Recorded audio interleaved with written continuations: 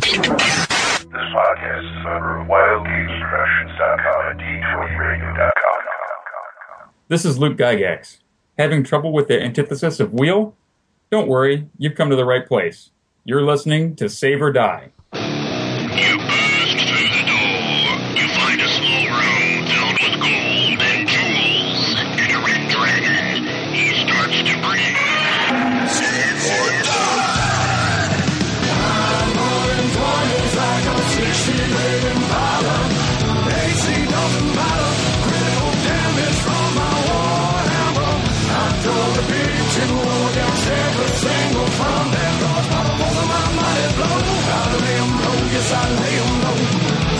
Welcome to the Save or Die podcast, a podcast about classic Dungeons and Dragons. Bring on your goblin holes and band of oaks. Hulking zombies and bows. And oh no, no troll, don't slow me down, oh no. Don't dig a leash. Hola, everybody. Welcome to Save or Die number 113. Woo! I'm sure that's an important number to somebody somewhere, but 113, we're going to go with it. Hooray! It means nobody died since 112. Always a good thing. And speaking of which, with you is always is DM Mike, whom none of you should ever suspect might actually be a doppelganger in disguise. Also with me is DM Jim. Let's just say, for the sake of argument, that I'm wearing pants today. Woo! Sure. And not looking for a nuclear reactor he can use to increase his magical ability. But at what cost, Mike? At what cost? What cost? Becoming Scottish, apparently. And the magic user who has never once cast Feeble Mind on herself, DM Liz. That's right. That's my story, and I'm sticking to it. Yeah, there's a little white dwarf basic adventure called Beacon and Enon Tor, and you're supposedly going to this tower to find out what happened to the wizard there, and you find out he actually accidentally cast Feeble Mind on himself. And when I ran Liz and some others through that, Liz who was of course running the magic user, just not be quiet about it. Just It's like, he did what? It's like, how do you manage that? Well, he had to haggle. Takes a special kind of mage to be able to accomplish that. You know, I've thrown fireball at my feet, but I've never done that. Indeed. And as you can probably guess by the discussion of magic and magic users, we are dealing with Gazetteer number 3, Principalities of Glantri. But first... Yes? I was leaving an empty gap there for Oh, sorry. That wasn't suspenseful. That was bumper gap. Get down, get down, get down, get down. The Save or Die email hot tub time machine. Come here, you scrumptious little beauty. Here I go once again with the email. Every week I hope that it's from a female. Oh man.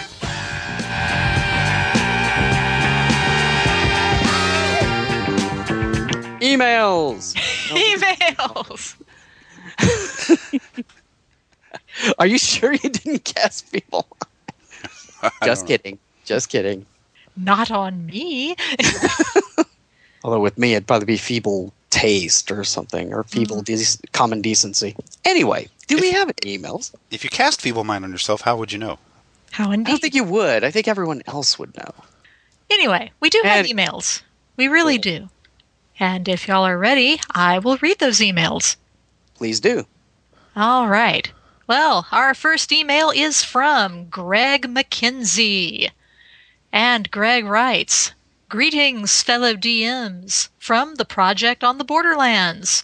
Dun dun dun! Once again, we have something fun to offer, something which will undoubtedly appeal to DM Liz.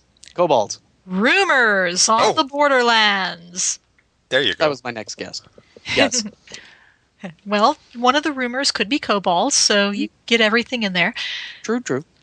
The gossiping fishwives, the old man at the tavern, and the blind beggar Oi! have all heard the rumors and retold them.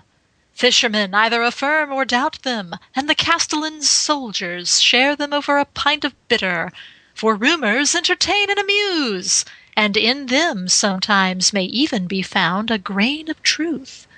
The DM may decide if any of the rumors of the Borderlands are true or not.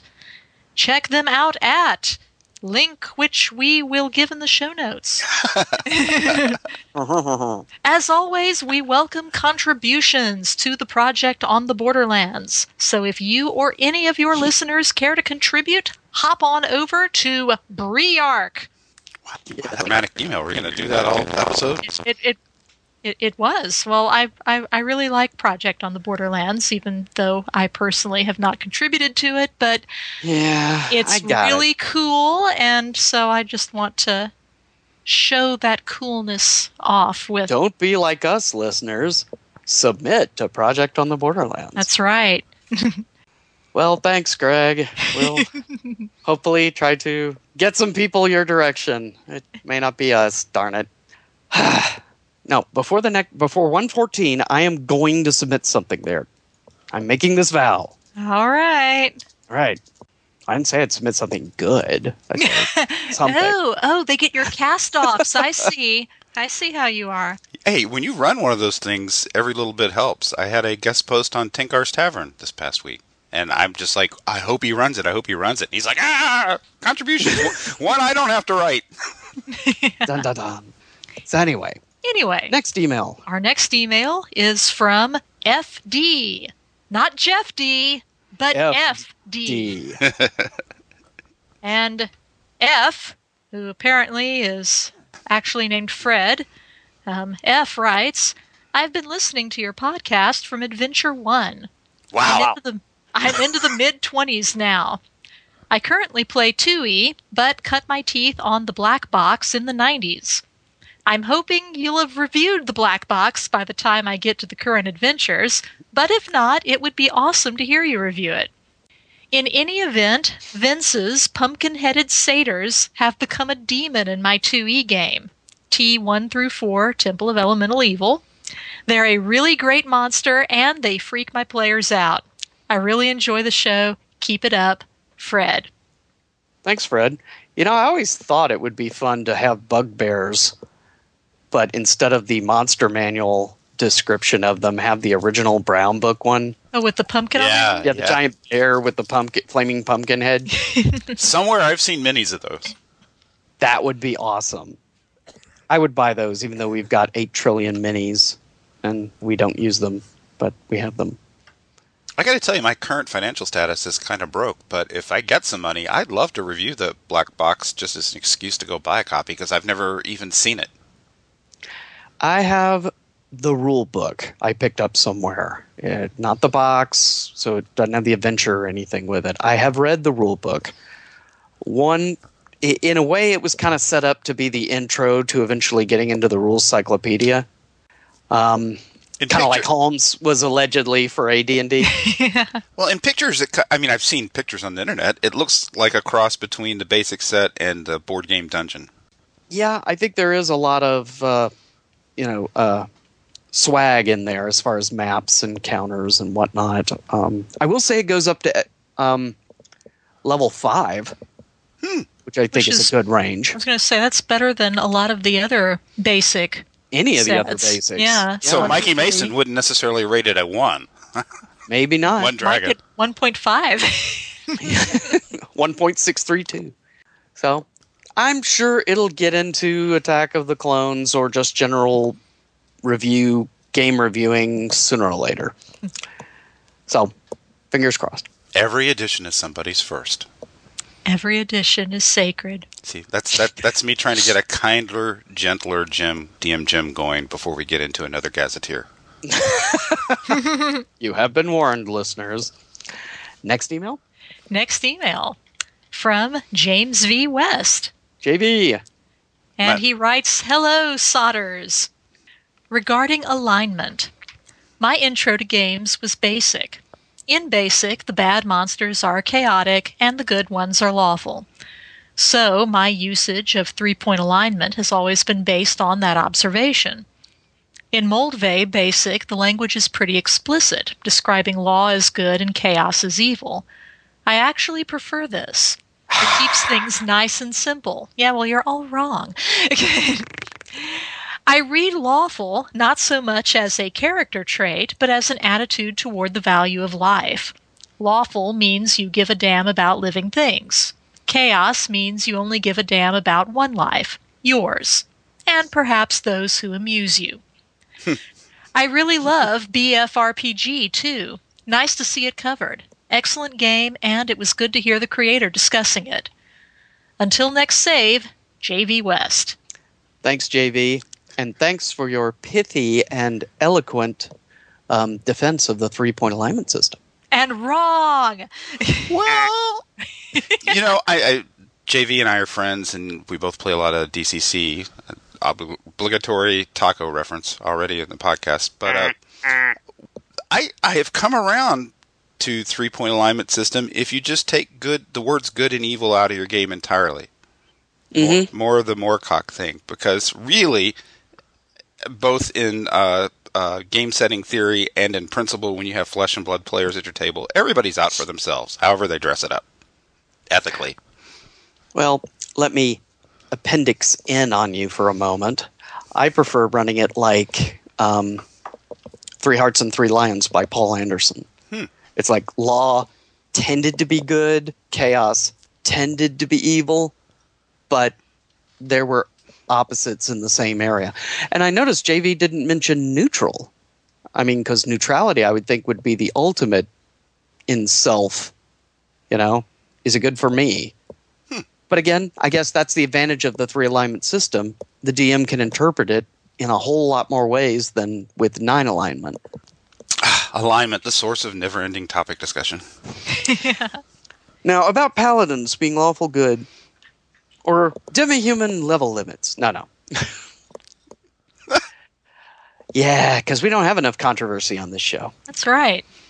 All right. Any more emails? All right. Well, our last email for today is... For today. Not our last. It is not our last email, but it's our last one for today.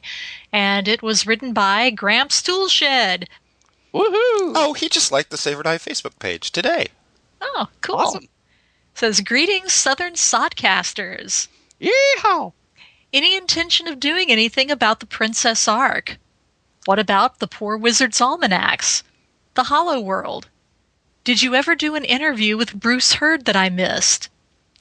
I am really looking forward to when you cover the Theatus Alphatia boxed set. I don't know if I pronounced that correctly. Anyway, I hope you stretch it out over 2 or 3 episodes. My biggest excitement is going to be the Principalities of Glantri. That was my all-time favorite gazetteer and possibly my all-time favorite role-playing supplement. Well, this has all the makings of your lucky day. Yeah. Take care and stay out of trouble. Signing off from the North Woods, Gramps. Thanks, Gramps. And to answer in order... Oh, in order. Well, in relative... What was the first question again? Princess Ark. Yes, do we have Princess any Ark. intention of doing anything about Princess Ark?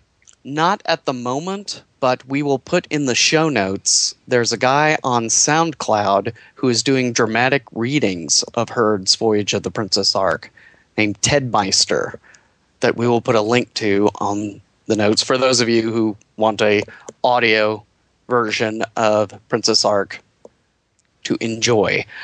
I've only listened to the first one. How many are out by now, do you know? I don't know. I know he was cranking them fairly quick, though. So I don't know exactly, but there's a few. Poor Wizard's Almanacs and Hollow World we'll get to eventually, inevitably. Sometime between now and a dirt nap. Yeah, something like that. And Principalities of Glantri, well, here we go. More or less. And we did do an interview with Bruce Hurd. That was episode 47. Oh, yeah, Vince did it. I heard that. Yeah, So shortly before he left the show. Vince, not Bruce Hurd. So, yes, there is a Bruce interview. So go to episode 47 if you haven't already found it by now. Download it, and you can hear all about Bruce. Enjoy. Names cause confusion. Mind if we just call you Bruce? So, if anyone wanted to write to say what they thought of that interview or any others, where would they write? Liz? SaberDiePodcast at gmail.com. Woo! Or send a voicemail to 940-536-3763. Three-sod. That was just for you, You just Liz. like saying three-sod. Three-sod! That was just for you, because you say you missed them. Aw, did I say I missed them? Yeah, I'm sure you said something about it. I chose to interpret it as missed them. Oh, okay. And before we head into the Gazetteer, any announcements? I've got a couple, so... I do have an announcement. Okay. Over at goodman-games.com, a new tournament PDF download adventure has appeared. It's a level 0 tournament called Death by Nexus, and it's available now for free download, and I deemed it announcement worthy since I'm one of the co-writers, and the publication version of the adventure was laid out by DM Liz. That's right. DM So if you Layout don't Monkey get a copy, Liz. if you don't get a copy, you hate us. And I only co-wrote it. There are lots of better writers than me that are also in there. Get a copy today. Well, I guess I will make an announcement. DM Mike and I will both be at the Tyler Rose City Comic Con coming up in October. It will be the weekend before Halloween. I don't remember the exact days that runs, but it's like the 23rd through the 25th, something like that. So we will be there. If any of you guys are in the East Texas area, stop on by. The convention's at the fairgrounds in Tyler, and we'll be there for the whole weekend. Mike will be running a session of Victorious at some point. Oh, see, now you're talking. And hopefully I might work in a Holmes Basic game, too. All right, well, I'd just like to talk about a podcast that was sent in to us to let us know about called Iron Realm. It is a actual play podcast, but it's a solo. The guy is running all these characters, and he's starting them all at first level, and he is basically running solo encounters and stuff. His goal is to get him up to level 36. Totally with solo encounters. Yep. I salute him. I don't know if he'll make it. I wish him the best, but that's, I wanted to make sure. I will put a link to it in the show notes. And let me state specifically, it is not safe for work. It's right there on the top of the page, so don't listen to it with your kids around. I'm not sure why, since he's the only one there, but... Well, you're killing your own characters. You're bound to cuss a little. Well, yeah, you'd think. So, but anyway, there's that. And I think that's pretty much it. We'll go into some announcements and then jump right into the Glantri. Teleport in. Well, yeah. Are you enjoying the show you're listening to right now? Want to help support the show? Why not head over to the Patreon site, patreon.com/WGP. That's patreon.com/WGP. And help support the network for as little as $1.50 a month. That's right, $1.50 a month goes a long way. Thank you.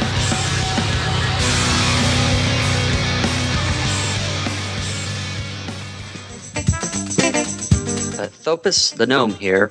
The Save or Die podcast is brought to you in part by a more than generous grant from me. Don't you mean a generous grant by Lesser Known Games? Same thing. I pretty much run the joint. And this one too now, come to think of it. Here. Go finish the commercial for me, knave. You got it. Lesser Known Games and Miniatures. Available at rpgnow.com, lesserknown.com, or at a friendly local game store near you.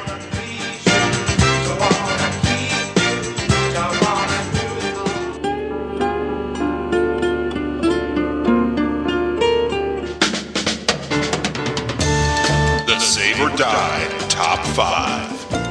In 5, 4, 3, 2.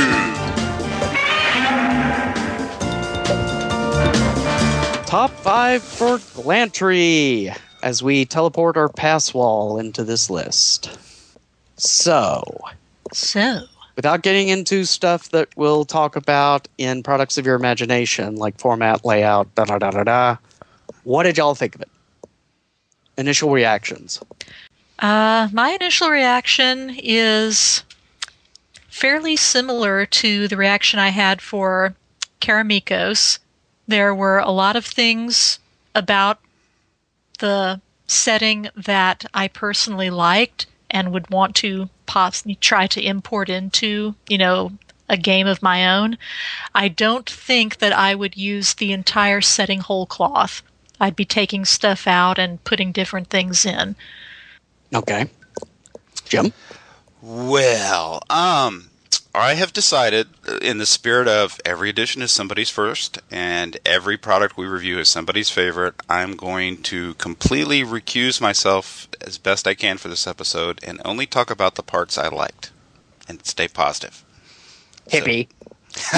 Well, it's early yet. We'll see how far I get. That's just the goal. Those are the goalposts. So, in general, it's, Bruce Hurd wrote it, so impeccable pedigree, and it is, of course, wonderfully written in style. It's got an awesome Clyde Caldwell cover. You can't ask for any better, and wonderful cartography and layout, as usual, with the Gazetteers by Dave Sutherland and illustrations and cartography by Dennis Koth, all of which are just best of class, particularly for 1987. Okay. I like this. I think this so far is my favorite Gazetteer, which I was kind of surprised because normally I'm not a big Gonzo person. And, little is fun, but, we built our whole town over a nuclear reactor. See, that was the most awesome part. Yeah. The interior and behavior in the city of Glantri reminded me a lot of City State of the World Emperor from Judges Guild. Which, especially with the emphasis on magics and bloodlines and such. It also kind of had an Ars Magica feel, a game I really haven't played, but I've read some of. Obviously this is the place for magic users or elves. You're gonna rock here. I'd forgotten all about Ars Magica. I have that tarot deck. Oh, that's cool. All right, well, let's go for number 5 then. Liz? Okay. I guess my number 5 would be, I really liked how they tied in Glantri with Blackmoor. Granted, as you and I talked about earlier, it's not the OD&D Blackmoor. It's the basic expert version of Blackmoor, but the Mystara version, right? Yeah, but you could take this and connect it to the OD&D Blackmoor, I think, saying this is in a future of the Blackmoor / Greyhawk realm, which if I was going to do this, I probably would put it in that version, of the worlds rather than the Mystara world. So suddenly it turns out the Egg of Coot was a nuclear power plant. Yeah, why not? Who knew? So I like the mention of Blackmoor because it gives you the out of putting it into your OD&D Blackmoor universe if you want to. Mm-hmm. Okay. Jim? Liz, that was a really interesting way of presenting it because there's a suggestion within this of a possible adventure hook that involves time travel to going back to those days. So that's kind of interesting. My number 5 is just who doesn't love the genre mashing of an entire country that's built on what was the star engine of a crashed spaceship in which aliens landed and scattered and interbred with the native population. I mean, I'm a sucker for that kind of genre mashing, and that was the single most intriguing aspect of this campaign setting to me. The whole setup that it's a nuclear reactor that they threw spells at and turned into a source of power. Mm-hmm. I mean, I may have written it a little differently personally, but the basic conceit is genius. Oh, I should have said spoilers before I said all that, shouldn't I? Yeah. If you're going to play in this Principality, spoilers. If they download this episode and not realize there's going to be spoilers since the whole episode is over the product, they should. Well, I know in the past we've tried to not give away the big thing, but 28 years old product. For some of these older ones, it's kind of, you're not going to have an awful lot of people who already don't know about it. That mysterious rotting disease you never get better from, radiation poisoning. Spoiler. That's right. Okay, well, my 5 would be, I know in Keramikos especially, they tried to basically plant the various B modules into certain locations, some of which were cool, others I felt were kind of shoehorned. I think in this one, in Principalities of Glantri, they were able to fit Castle Amber and the Ambervilles in fairly well, and that's no small feat if you've ever read or played through Castle Amber. Remind me, those were the DA series? No, the X2. Sorry.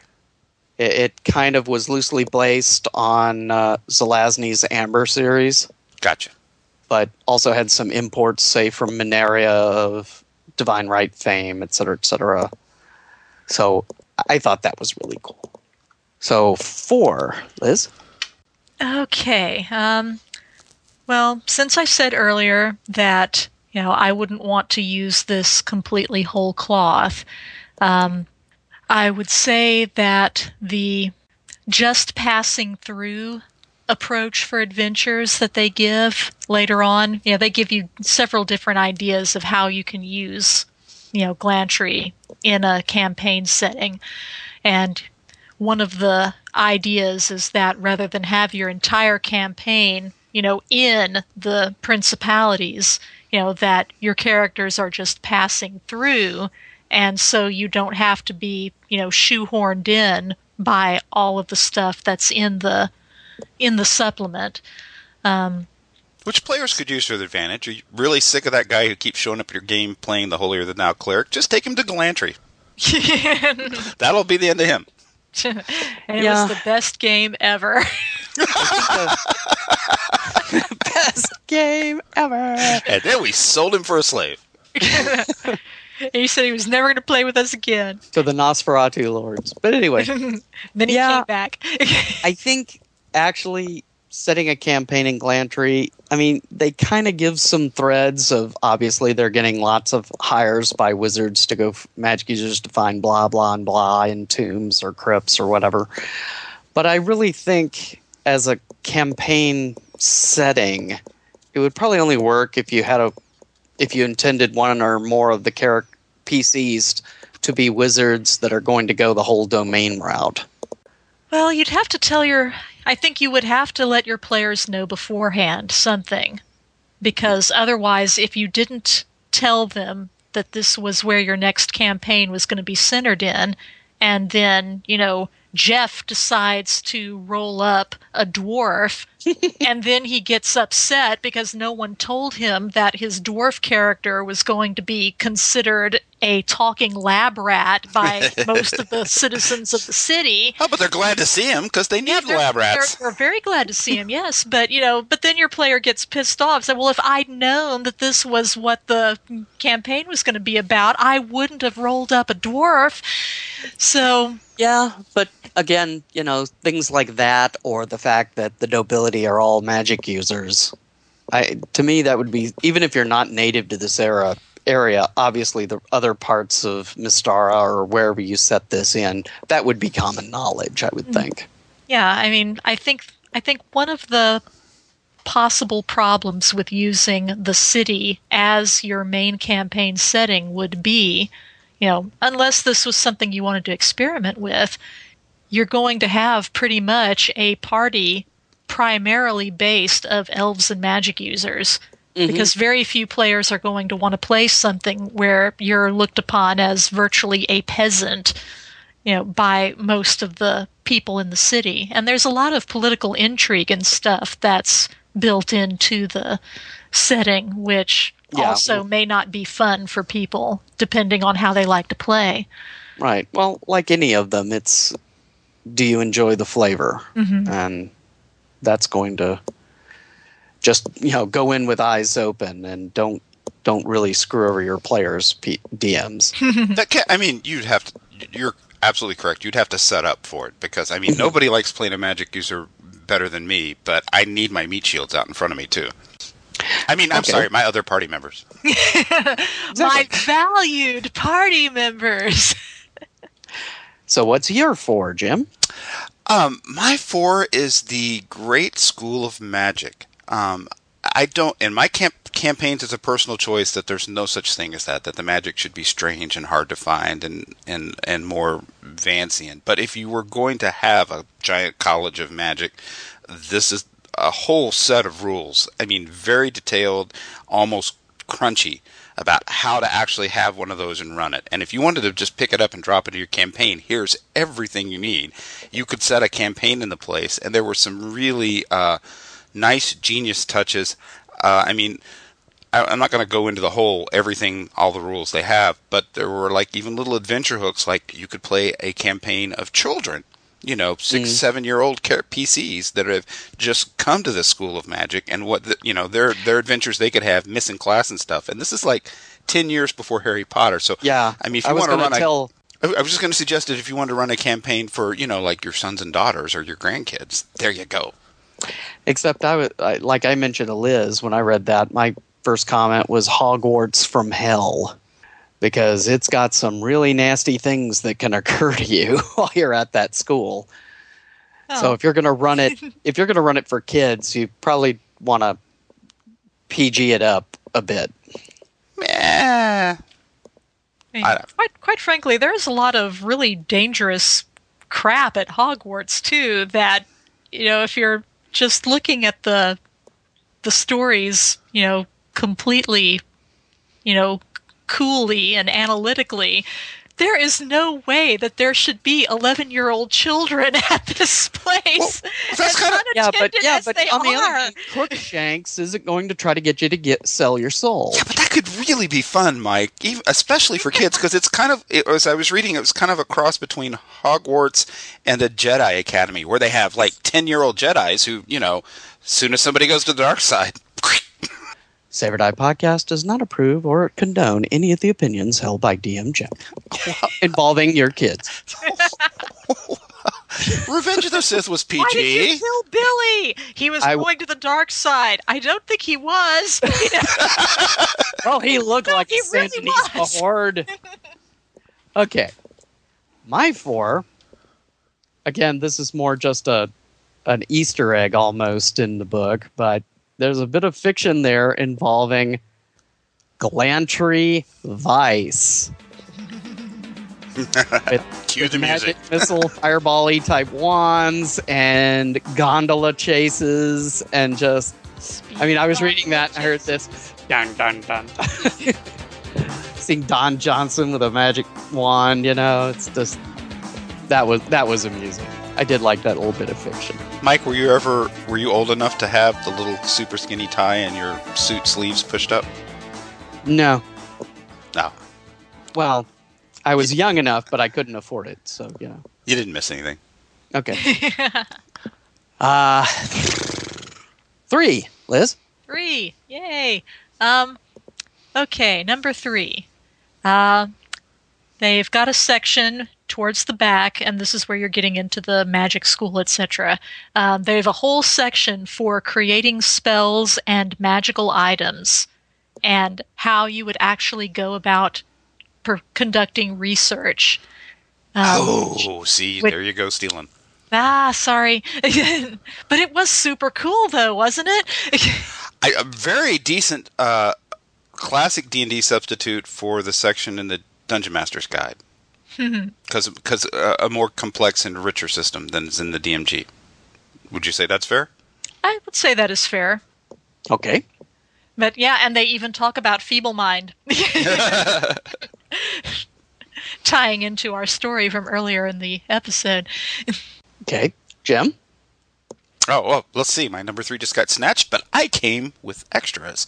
So, of course, there are, copious rules for all the factions and noble houses in Glantri and all the court intrigue. And I just watched the Doctor Who episode, Androids of Terror. So I was like in that groove where I was pretty appreciative of that. But I just love that these noble houses that are, of course, to be a noble, to be an aristocracy, you have to be a magic user, so they're all run by magic users. But it's not just magic users. There's lycanthropes and vampires and a Prince MacGregor, who's apparently, from his illustration, a Scottish lich.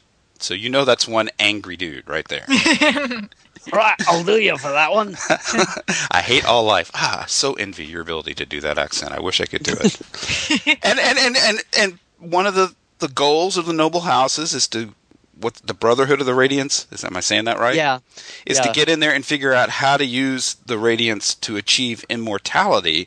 And then one of the houses is ruled by a lich who doesn't really care because he's already got him. He's ostensibly immortal already. So he's like, nah. It's like, whatever. So that's kind of cool. I mean, if you're going to get killed by something, it should at least be a noble Scottish lich. Or the Prince Voslany, who's the vampire head of the house, but he really should wear something besides a bow tie tuxedo and a little cape with the collar, because that gives it away, right? As soon as you see him. The illustration was awesome. I don't know why everyone is always staring at me. It's Accentorama. What? Something on my teeth? What?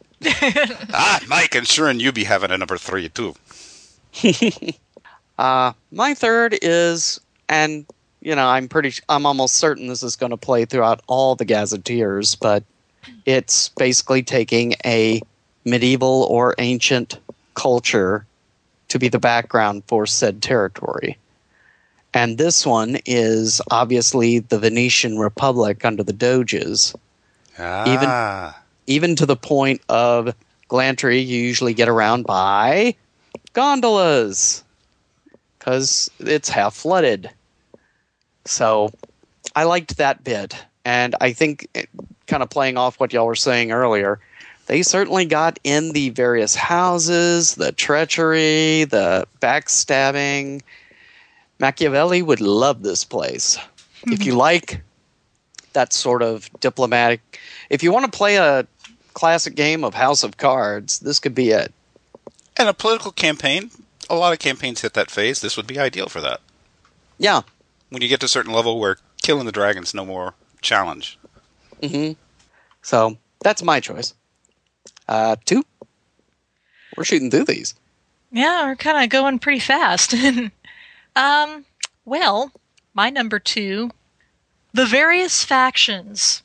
Some of them have some really bizarre names, and I gotta admit, I'm reading through some of the different little secret guilds and stuff, and it's almost like the Illuminati card game. You've got these weird little groups, it's like, and then you've got the Boy Scouts and the Society for Creative Anarchism. Yeah, and some of these groups are very tongue-in-cheek with their names. The United Artists Guild for the actors and the tumblers and everything. And so I do think that while writing this, in some ways, a lot of the stuff that goes on is very serious. You've got the infighting, you've got, you have to be careful of yourself, etc.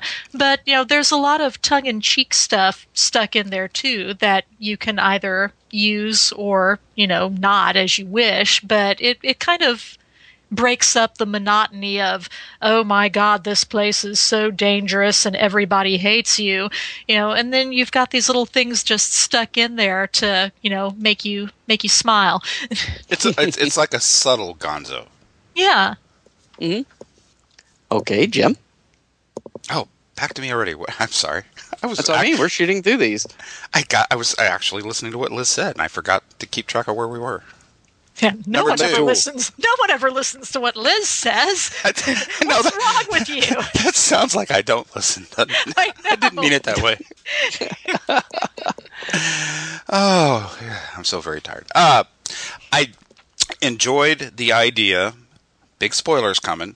that generations of magic users pounding on this nuclear starship engine to create the radiance is gradually having the side effect of depleting the entire prime material plane world of its magic. And there are very crunchy, I would have loved it when I was 18 years old, rules for actually tracking that, even to the extent of, considering player actions as they ramp up through this thing. Because, there's something crazy about 36 level, so you could play here if you wanted to, a campaign a long time. And that's one of the archetypal campaign setting things. And my brother did it. My brother based his initial AD&D campaign on Another Fine Myth. And that's how the campaign started. There were assassins running around murdering every magic user they could find to try and increase the amount of magic that was available to Istvan, the character in the book. Mm-hmm. So and very specific, tables for calculations for very specific effects about, okay, the magic in the world's declining. What does that mean? Well, it starts out, 1 day a year on the equinox, no spells go off. That'd get your attention. Sort of like a government shutdown. Yeah. So, nice little through line for the campaign. Yeah, and it could also be something very intriguing to base a campaign on. Magic is starting to not work. Why? You have to figure it out. Well, the typical campaigns we've all played in, what's eventually going to happen? The player characters are going to try and topple the government, right? So there's a reason for them to want to do that. Yes. Besides, not just because a lot of them are evil. Something besides XPs and gold. You mean there's more? Yeah, I hear. I don't know. Rumor has it, but I don't believe it. Anyway, well, my number 2 is I normally am not a big fan of Shudder prestige classes, but I kind of liked the way they split up the various magic users in circles and those fields like alchemy, draconomy, elemental masters, with apologies to Mercedes Lackey.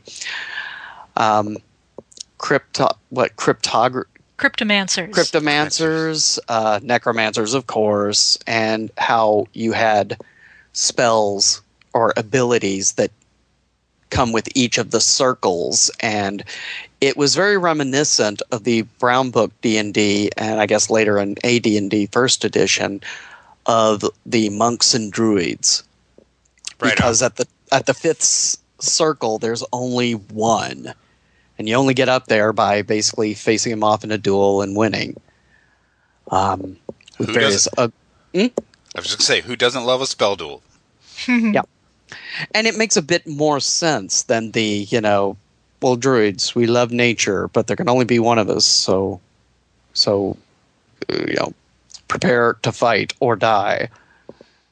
So I like the whole Beyond Thunderdome feel to it. So. But I've got a question that's related to what you just shared for your number 2, and I meant to mention it back when I was talking about the School of Magic. What do you think the odds are that Jolly Blackburn owned this in 1987? Because the whole thing reminded me a great deal of the fictional College of Sequestered Mages, COSM, in Knights of the Dinner Table. The little organization Brian's Lotus Mages all belong to. All belong to, yeah. Yeah, I think there's a... Or try to belong to, sorry. Yeah. It would not surprise me at all if Jolly used this back in the day, or always wanted to, but wasn't able to, and now he kind of does in Knights of the Dinner Table. So perhaps if he's listening, he can write in and tell us. Yeah, and of course he is listening. Yeah, but where all that. Or I can get on Facebook 5 minutes after we're done and pester him. Well, I like you, Jim. I tend to prefer the learning of magic in my campaign worlds is you find a master or mistress to learn under until your first level or whatever, and then you go out into the world and sink or swim. I've never been a big Hogwarts or, the big Academy of Magic kind of person. But I like how they managed to work these various schools in. I like these schools better than the 2E spheres that they tried to do later on. Well, 2E had like a College of Magic supplement as well, which they tried to do. I'm not sure it had quite the same kind of flavor as the School of Magic in this particular booklet, though. Yeah, I don't either. I just know if you're going to do it, I kind of like the way they did this. Mm-hmm. And on a side note, the whole thing feels... Of the 3 gazetteers we've done so far, this one feels the easiest to just drop in your own campaign world. I don't get a whole lot of connection with the rest of Mystara in this place.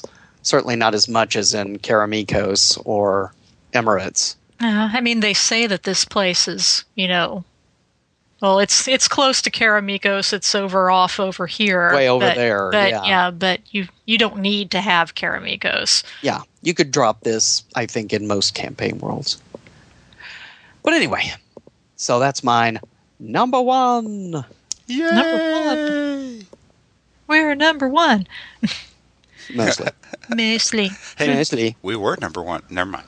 Yeah.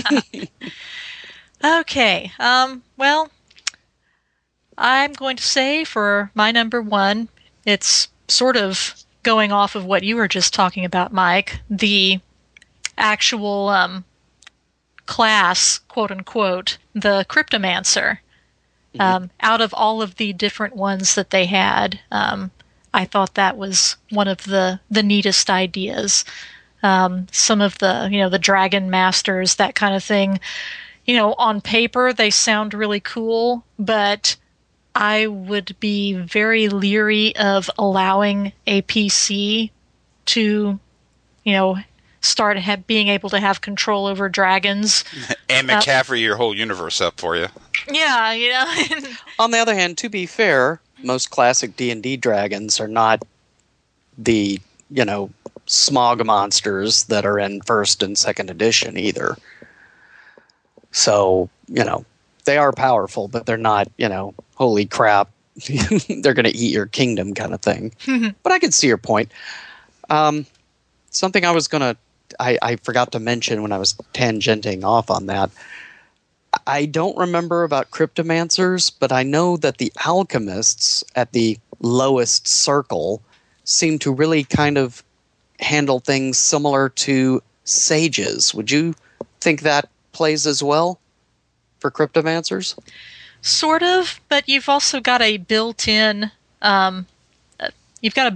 thing to keep people from just tossing out runes willy-nilly. The more you use runes, the more there's a possibility that something bad's going to happen, because you're basically altering the balance of nature. And so if you overuse runes, then natural catastrophes can happen in your vicinity, like a storm or, an earthquake or whatever. Right, but I mean, as like a first circle guy, would he be someone that PCs could say go to ask to interpret these runes they found or something, Like in the past you would use to hire a sage back in Brown Book. Yeah, I think so. I mean, you can you can do research for runes and stuff, but the way that they're using them, at least as a class, is, the runes will, you can if you know the real rune for something, you can identify different materials. Okay. You can. Well, yeah, and what you would basically have hired a sage for in Brown Book. Yeah. And there's a plot hook because all the spellcasting in Glantri has to be licensed and paid for. So, you have player characters who go to the licensed guy who wants to overcharge him because it's expensive to be a mage, and then there's a little back alley guy who's going to practice unlicensed and get everybody in trouble. Gold sink. But he's cheap. Yeah, gold sink. Yep. All right. Anything else, Liz? I'm just going to say that more or less, runes are used in lieu of spells in a spell book. So if you're a low-level rune caster, you can only use like 1 rune a day, because your rune is your spell. Mm-hmm. Okay. So it's in lieu of rather than... It seems to be. However, you've got it, from what I can tell from reading it, you've got a little more I mean, there's a little bit more that you can do. You can open passages, you can mend broken items, Okay. You can, basically, you're shaping matter around you. Gotcha. Okay. Handy Jim? skills to have if you're going to mess with a nuclear reactor that's 1,000 years old. Indeed. Oh, You might need that. What could possibly go wrong? Okay, Jim, speaking of things that possibly go wrong, what's your number one? Every campaign I ever ran of Gamma World, my players at the table would have blown that city sky high. There'd be a 5-mile crater where Glantri used to be, because that's how they rolled. My number one is the Spells of Radiance. Of course, I love playing magic users. I love spell casting. This campaign setting comes with 6 new spells that are all one way or the other Radiance derived, and they were pretty nice. I mean, I have my personal prejudices about campaign settings where I want more content in terms of new monsters, new spells, and new things. But 6 is pretty good. It's better than Kiramikos and what was the second one? Emirates of Alarum. Yeah, that one. I can't pronounce. It was more completely new things, and it's almost like an expansion set to collectible card game. The way these spells work, they overlay, in a positive way. I mean, they overlay the existing magic system and let you effectively store spell points. It's not how the spells explain it, but you store up Radiance Force that you can then later expend and all kinds of cool stuff. And for listeners who may not be familiar with the product, the Radiance is basically what they're using. It's the radiation from the nuclear plant that they're learning to harness to do new and different spells and stuff, and try not to wither away while doing it. But so yeah, when you mentioned specific spells based on the Radiance, that's really what's meant. Well, right. Just to name a couple of the cool ones that in some ways were forward-thinking. Control Destiny is a 7th level Radiance-derived spell that lets you basically mulligan a roll against you, affect rolls against you, which is in many ways exactly what the luck mechanic does in DCC. That was a pretty innovative thing for 1987. Oh. And I'm sure the bane of DMs who ran this. On the other hand, every time you use one of these spells, there's a chance that you're going to have a progressive rot, go on. So, in a way, that kind of also is a built-in stopgap to try to keep people from abusing some of these big powers. And boys and girls, that's where liches come from. Well, it certainly is here. Another good reason not to have clerics wandering around your territory. So anyway, all right. Well, my number one, I don't know if Bruce Hurd was ever involved in academia, but the way he's got the various masters and wizards teaching at the college and everything, having to teach, grumpily teaching, that's obviously he's involved in college to a certain degree, not just going to classes, but actually dealing with the inner workings, or at least so it felt to me, because I was reading that going, yeah, okay, I've been there. Did that hit you in the fields, Professor? Did it reach you? Yes, it did. Yes, I've seen that. I couldn't do that, but I really would have liked to in that circumstance. You can't cast fireballs at students. Not really. So, anyway. And this is why we game, because you can take it out on some poor Glantri mage. Or, yeah. Anyway. Okay, well, that's our top 5, folks. And unless there's any last comment about the main things that stand out, we'll move into random encounters. I made it. I was positive. All right. How many people want to kick some ass? There are 7 ogres surrounding you. How could they surround us? I had Mordenkainen's magical watchdog cast. No, you didn't. Satanic fungus rises from the forest floor and says, "You're playing D&D. You're playing D&D. This whole apartment is playing D&D." Random encounters. I used to be a nerd. And this is Random Encounters, where Jim lets his fury go.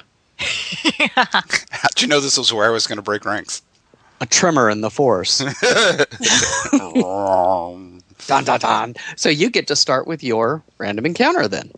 I find your lack of good random encounter is disturbing. Well, I mean, I think you guys mentioned off air you cheated too.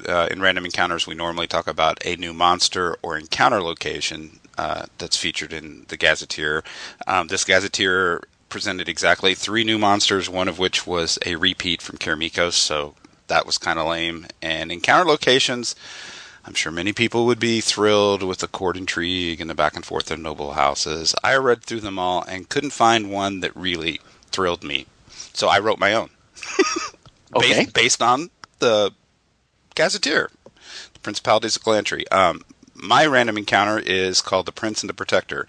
The party come upon a Glantri wizard who's losing a battle with a blue dragon, and the blue dragon has already killed the wizard's familiar, which is why he's losing. He's down hit points.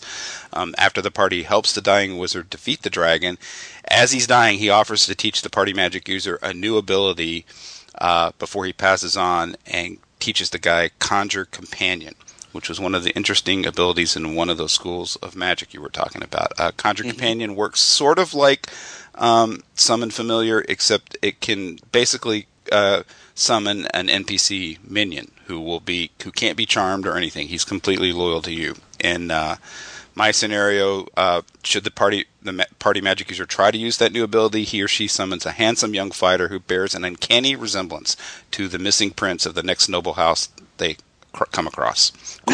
Court intrigue ensues. That's pretty cool. So, Bruce, that's me contributing to your campaign setting. You're welcome. Well, I still maintain that the NPCs we chose could be encounters all by themselves, so we technically didn't cheat. Back me up on this, Liz. Yeah. Totally not cheating. Yeah. I'll back you up on it. So, your go, Liz. Okay. Well, I chose one of the NPCs from the Belcadiz family, and he is Don Diego de Belcadiz. On a side note, Spanish elves? Spanish elves. Wow, that's weird. That's weird. So does he get the Spanish fly spell? Yeah. The giant fly spell. Anyway, some of this may start to sound a little familiar to you as I read off. Don Diego is Princess Carnelia's younger brother and El Señor Capitano of Bramira. He has been chosen by the council to oversee the horse business there because of his reputation as a gentleman. He is Donna Carnelia's champion, and champions other just causes at the drop of a hat. By the way, there's not many lawful people in this realm, just to clarify. Yes, Don Diego is one of them, though. And even the Donna Carnelia, who he champions, she's only neutral. Anyway, when confronted with a situation he cannot handle legally, he sneaks to a nearby hideout, puts on a mask and a black costume, and battles the oppressor under the pseudonym of Manuel of the Plains. So the rapier makes an M in everything. Yes, and carves an M into the wall. And is the last hardback you will ever see. He usually steals from the rich and dishonest and gives the money to the poor, hard-working peons. He is very popular with the local population. Don Diego is also an expert on creatures of the outer plains. Of course he is. Oozes, puddings, and grubs. Because he's Manuel of the Plains. That's right. Oh, so, I just got it. That's really terrible. So I read that, and it's like, oh, this is so awesome. This is mine. Don Diego, riding through the night. Man, this has been an accent-filled episode. Indeed. So that's Glantri's Batman, or Zorro there. Zorro, yes. The Zorro of Glantri, Don Diego. And now, here's mine. I'll let Liz actually read it, so you don't have to worry about me doing all the gappings.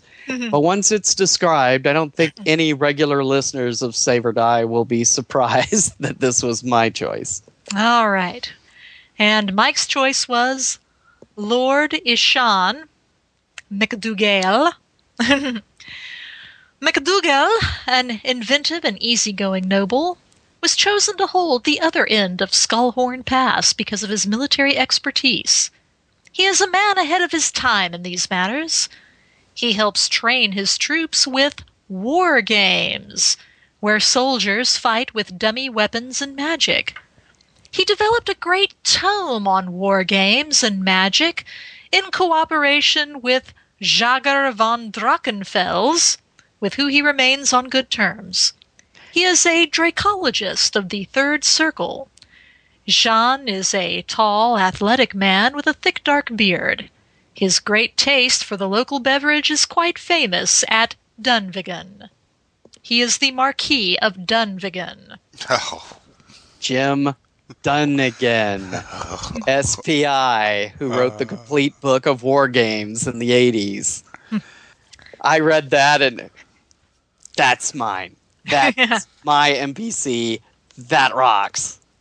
That makes more sense. I was going to guess that the novel was an angry history professor, but... Well, that's a good description of Jim Dunnigan, actually. Oh, really?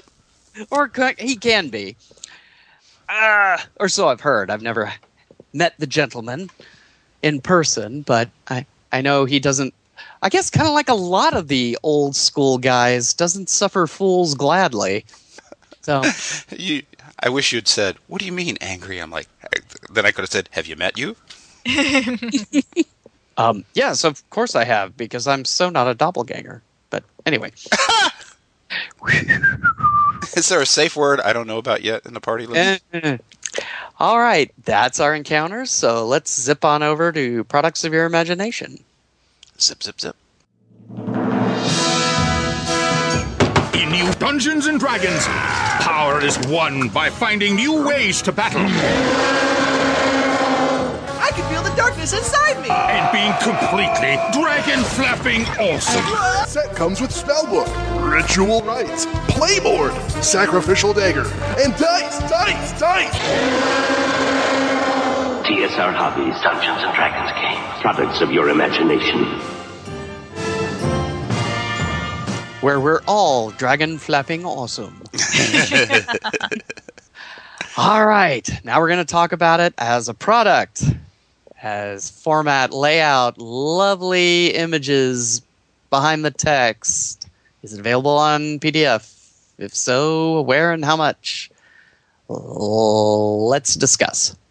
I'll start out by saying you can, of course, get this as a $4.99 PDF at dndclassics.com, although that website was down this afternoon. I guess Drive-Thru RPG was having a hiccup with their server, but normally you can get it there for $4.99, and original copies go on eBay for anywhere between $35 and $70, depending on condition, which is pretty pricey.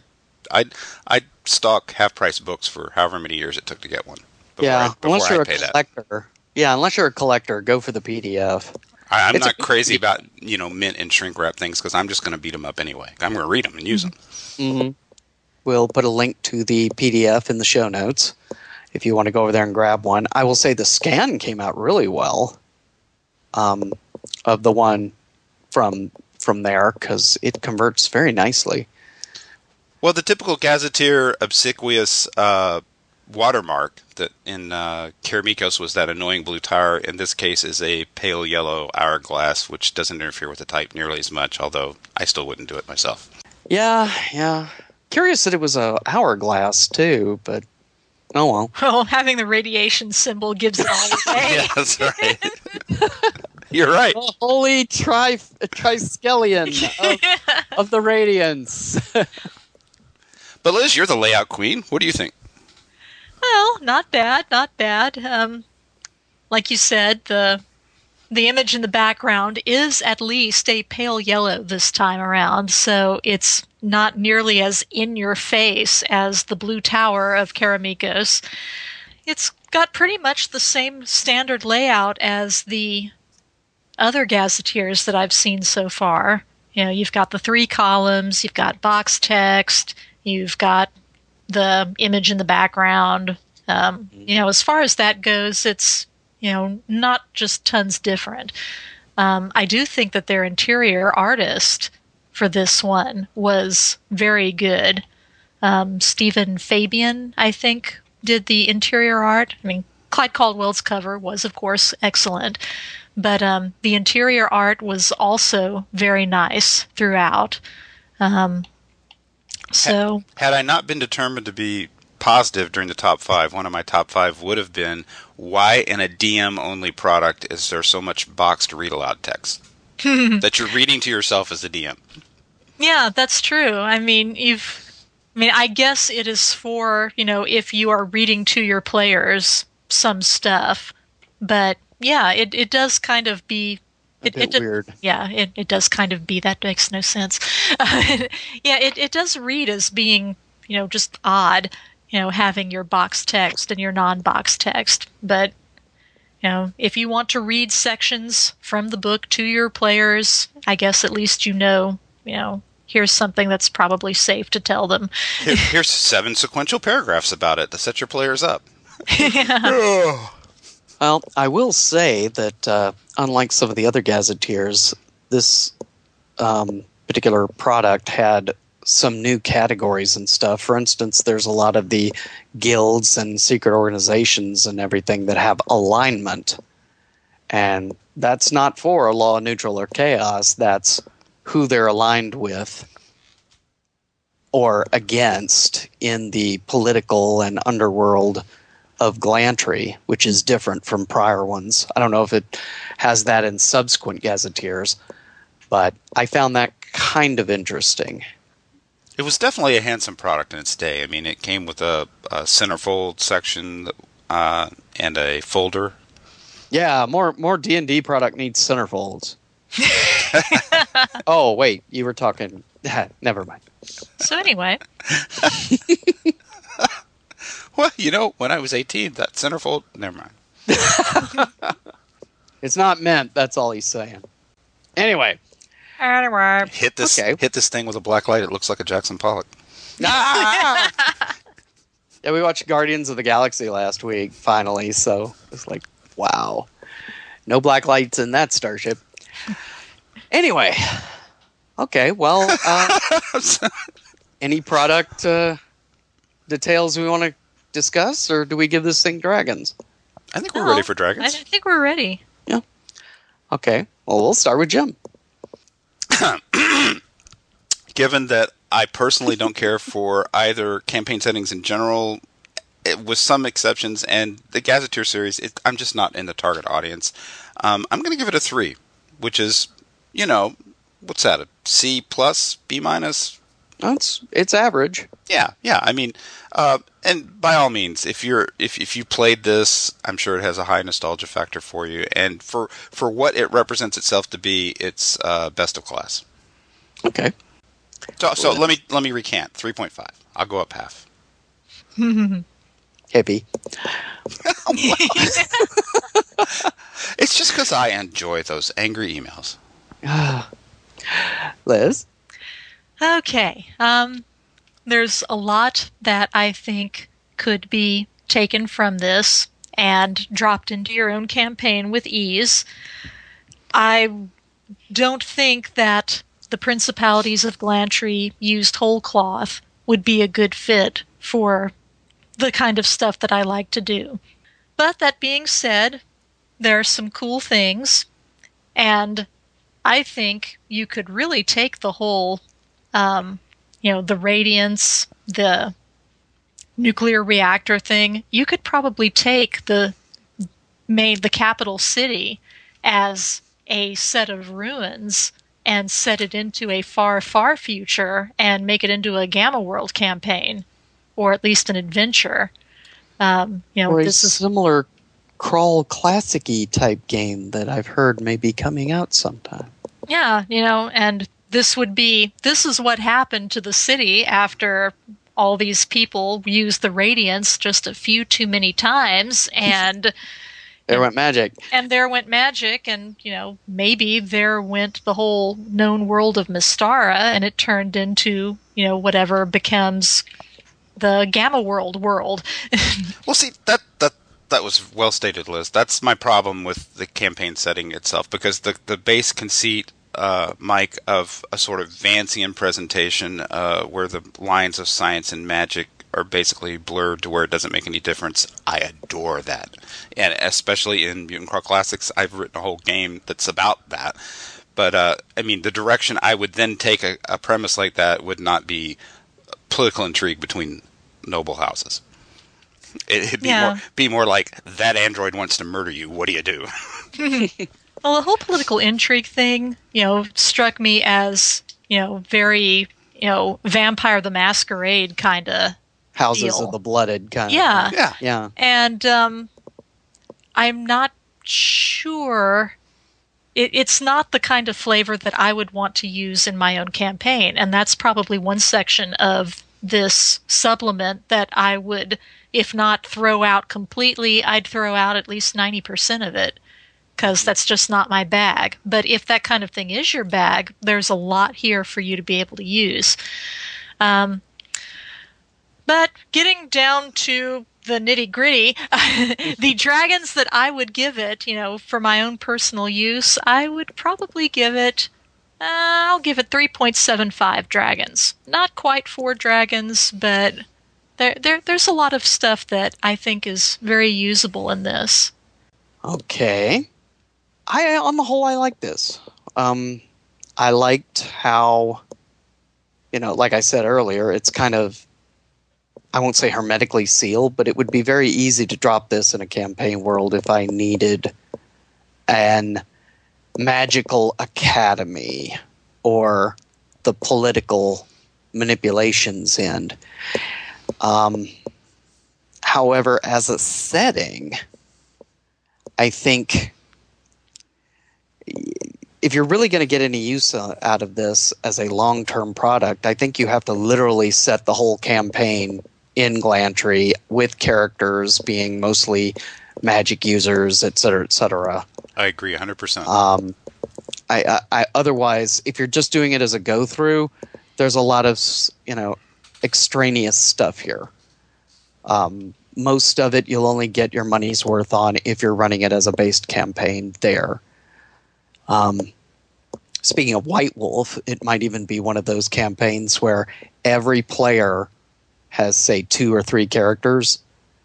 Every player has one magic user and then another class and different adventures. Is like player 1's magic user is higher, has everyone else's non-magic characters as minions or something, or as meat shields, and they go do A. And then the next time, the next person's magic user. You see what I mean? Mm-hmm. You've always already got, it's not like 5 magic users in your party and a bunch of NPCs.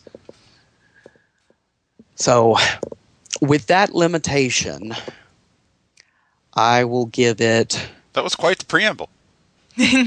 Well, I'll give it a 3. 3.5. Because, frankly, this has been the best of the Gazetteers so far. I can agree with that I statement. can actually get some real use out of. I suppose you could say the same thing about Emirates of Alarum, unless you're going to be running an arabesque type game.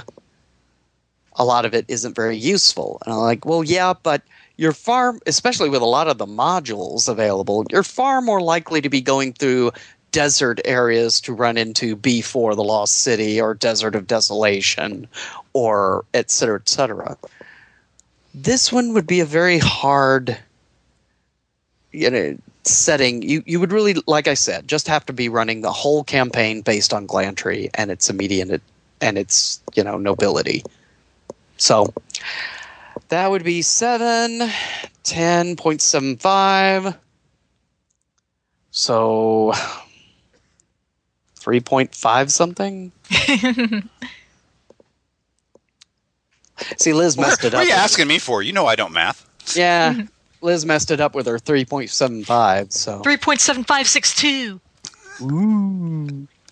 No, too late. You're so you're hot when you're mathy. all that mathitude. And so we end another Gazetteer review episode. We murder another one. We look forward to all of our feedback from our listeners regarding our opinions. Like it, hate it, let us know. And we will listen to it just as soon as we're done heading down that dirt road. And how are we heading down, Liz? Well, I'm heading down the road through the Principality of Glantri, which is known for a variety of long-haired sheep raised in this province, providing a large quantity of wool and meat. The second largest business here is lumber. Wait, when did this get to be Settlers of Catan? Hey, she didn't even mention the magic vegetable area. The area grows grain and potatoes, some of which are used for the production of a famous local drink. I'm going to a bar to sample that famous local drink right now. Excellent. Wow. Jim? I'm going to tunnel down the road with my renegade dwarves towards the nucleus of the spheres, because you say rotting disease, I say sooner or later beneficial mutation. And dwarves never dig too far. That's right. Which is odd, because the place is so tough on shorties when dwarves would be very useful to get to the Radiance. But anyway. Well, I am heading down the road as Mike Stewart normally does, completely like DM Mike in every way that no one will be able to tell otherwise that it might be a doppelganger or something. Because Which, of course, it is not. Because I am not. I am so not. Mm-hmm. What does Mike say here? Oh, yeah. See everybody at episode 114. That's not what he says. I think you're a doppelganger. No. This is what Liz says. Bye-bye. Bye-bye. See ya! That's what I say. Free arc. There we go. Ah, is that it? Okay. And that's the safe word. Wow. We're out, and thank God for it.